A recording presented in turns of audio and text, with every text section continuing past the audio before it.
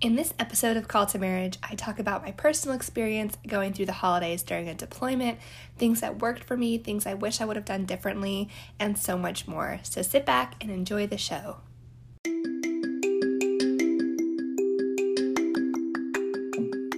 Hi there. Welcome to Call to Marriage, a show about navigating life as a military spouse. I'm your host, Callie, a newcomer on the scene of what is the military spouse life. The military community is a tight-knit, but sometimes tight-lipped one. I hope to pull back the curtain on life as a military spouse to answer the questions that I wish someone would have answered for me, talk about my experiences I've gone through, or talk about the ones that I'm going through right now. I'm always learning new things about this crazy new life and invite you on this journey with me. So sit back, relax, and enjoy the show. Hello and welcome back to Call to Marriage. We are in the middle of this holiday series, Surviving the Chaos of the Holidays, and we're getting ready to kind of wind things down, but I figured since a lot of you I know during the holiday season are going through a separation from your service member, either due to deployment or they're on a TDY or something like that, I thought that it would be really good to talk about my personal experience doing the holidays during a deployment, what it was like not having my spouse here and things that worked for me and maybe things that I wish I had done a little differently. So my spouse, my service member, was deployed the whole holiday season last year. They missed pretty much everything. So it was weird to kind of have to put myself in this place where, you know, up until then, like we'd spent pretty much every holiday together and we'd done all these things and we started these traditions, and then to go from that to not having them there and having to do some of the traditions by myself was really weird. So I know I get messages from you guys a lot, so I just want to let you know that if you're feeling sad or stressed out or irritable and all these different emotions, that's totally normal. It's weird to not have your person with you when you're used to having them with you, especially during a season that's about celebrating and being with family and tradition and doing these fun things. It can feel so dark to not have your service member with you. So if you're going through this right now, I just want to let you know that I see you, that I know that it sucks, and it does get better once they come home, I promise. But when I was going through this season, we had just moved to a new post assignment, so I was in a new place by myself. Luckily, my family was close by, but I was having to try and figure out how to do the seasons solo, and I had the dogs and everything like that, but in a new place, didn't really know anybody, and so going into this kind of really by myself was really hard. So some of the things that I did that I think really helped during this season was I really utilized the countdown method. I know you guys have heard me talk about the Post-its, and I'll keep talking about the Post-its because they do work really well. And if you're new to Call to Marriage, the Post-it method is you put up how many days or how many weeks you have left of the deployment, and when the time passes at the end of the day or end of the week, you rip the Post-it note off the wall, you shred it up and you throw it away, and it kind of helps you feel like you have a little bit of power in the time between you and your service member being back together. So investing in a countdown really helped. An advent calendar would be really great for this, especially during the month of December, because I think, especially for me at least, the month of December by myself moved so slowly. It felt like everything, I was moving through Jell-O or peanut butter or something. I, was kind of feeling a little lost and didn't really know what was going on. I felt kind of hazy. And so utilizing something that, for specifically a countdown for the month of December, I think would have helped me a ton in just sort of understanding where I was in the time frame of things. I also planned out activities or traditions that we had done or I was wanting us to add to our family to go and do. And I think that sounds pretty, like, well, duh, of course you're going to do that. But traditions were something that, for me personally, I always looked forward to doing with my spouse. We have little New Year's traditions, we have Thanksgiving traditions, we have Christmas traditions, and not being able to do them with my spouse kind of just amplified that they weren't there. So finding new traditions to start while they were gone kind of helped me to feel like, okay, I'm doing this is fun, I'm doing this, with, Goose, my dog, and we're going to go and have a good time, and I'm not going to think about the distance right now. I'm going to focus on being present in this moment, enjoying this moment. So for me, I went and looked at Christmas lights. Christmas lights for me are always my favorite thing of the holiday season in general. I love Christmas lights. So I went and I took the dog and we walked to this Christmas light display, and I baked cookies, and I watched way too much of The Grinch with Benedict Cumberbatch, whom I love and is one of my favorite holiday movies of all time. I think I watched that probably 20 plus times during the month between Thanksgiving and Christmas. But finding little things like that are going to bring joy and help you be present in the moment that you're sitting in, and not think about, well, shoot, like I wish my person was here enjoying this with me. You will have those little bursts of those moments, but if you can keep yourself centered and distracted and present with fun, just joy-bringing activities, then it helps so much. And I think that's the key word, like joy-bringing activities. I think in the holiday season, we get so wrapped up in the stress of things and trying to, we're going to go shopping and we're going to do this and we're going to do that, and your list grows and the chaos grows.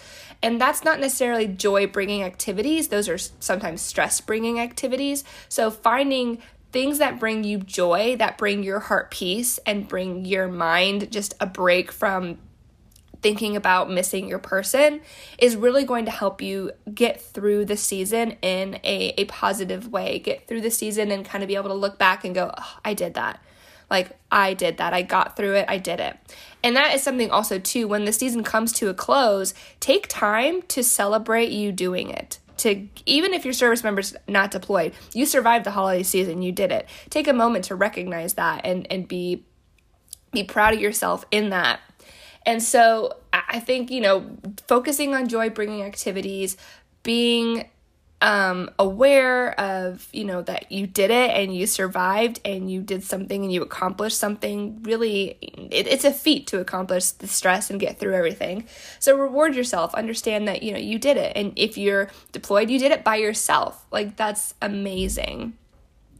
So I've talked about, positive things, and I would be remiss if I didn't mention some things that I wished I had done a little bit better. I think I allowed myself to kind of hermit inside.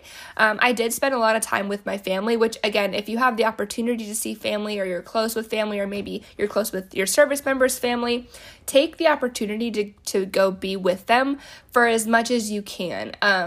It helps to have help. And that was something that I didn't necessarily fully understand or realize until I was able to look back. And of course, hindsight is 2020, but my family offered so much help for me in the fact that, like, we did activities. I wasn't really able to kind of sit on the couch and mope. And, I did baking with my mom, and my dad took me to go see Christmas lights. And we did all these things where I wasn't able to just kind of sit in the quiet of my brain. I had to get out and do things. And for me, that really helped. Now, obviously, like, that's not going to be everybody, and I understand that. But just having family to even just support or hold your hand through it or hug you or whatnot, just to help you feel not alone, is a huge, huge help. And I don't think I reached out to that helpline soon enough. I think one thing that I would have done better is I allowed myself to just kind of be alone, and I would sit in my house. I didn't really leave unless I had to go get food for a couple weeks, probably 2 weeks or so, just sat in my house. And I work from home, and so I wasn't having to get out of the house for that, and I'd take the dog on a walk, but I really kind of just allowed myself to sit in the sadness. And I think acknowledging the sadness is good, and feeling those feelings are good, but continuing to sit in those feelings and not move yourself out of them, or say, okay, you know what, I'm sad, but I need to find joy-bringing activities to lighten up my day a little bit. I would have done something differently. I think I would have forced myself to go out. Like, the FRG does events throughout the holiday season, and I could have, reached out and with the friends that I had made to hang out or do something, and I just didn't. And I think it was because I was in this new place and I was nervous and I was scared because I was by myself, that I just let myself sort of seclude. And looking back, I think if I had support and friendship and activities sooner, I would have seen the time move a little bit faster as well. I think secluding myself and sitting in those feelings for as long as I did is what attributed to that dragging out feeling. So if you're going through those feelings right now and you're sitting there and you're like, hey, yeah, that's me 100%, get out of the house. I know it sounds so lame and it sounds scary and there's an uncertainty to it, but putting yourself in a situation, even if it's just a small, like go get a cup of coffee or go out to eat at a restaurant or go see a movie or do something that is going to just get you out of that environment, get you out of that headspace for a little bit, I think is going to really, really help. And I think also too, a lot of times with the deployments, I think we're told not to share burdens with our service members because we don't want to distract them from the job that they're doing and we don't want to burden them with our emotional burdens. But I hate that so much because to an extent, I understand it and I'm like, yeah, you don't want your service member to be worried and not be able to focus on the tasks that they're trying to do while they're deployed. But also when you're with your person, you are committed to each other and you are open with each other and you're honest with each other. I think if you're not sharing those that you're struggling, you're withholding that information and you're not being honest with yourself and you're not being honest with your spouse. And so if you are really not straight up not having a good time and really not doing well, I think it's important to pull your spouse into that and say, hey, I'm really missing you this holiday season and I can't wait for you to come home and this has been so rough, but I know we're so strong together and that we're going to make it through. Odds are your spouse is going through something very similar. I know me and my spouse, when he got home, had this huge conversation of, hey, I missed you so much. And like, it was so hard. And him saying, yeah, it was really hard. I missed you a ton. And I wish that we would have, really sat in those feelings together while he was gone. Because I think there'd be like a sense of community to that. But also, I think we were so worried about making sure the other person was okay and we weren't burdening them that we ignored our own feelings and displaced our own feelings. And we both did it with good intentions. Like we didn't want to burden the other person. We didn't want the other person to worry.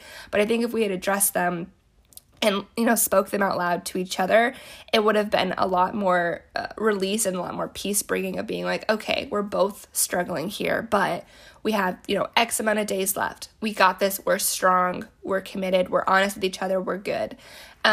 Because you don't want to end the conversation, being like, I miss you so much and this sucks and everything sucks. Like, yes, hey, this sucks. I know we're going to get through this.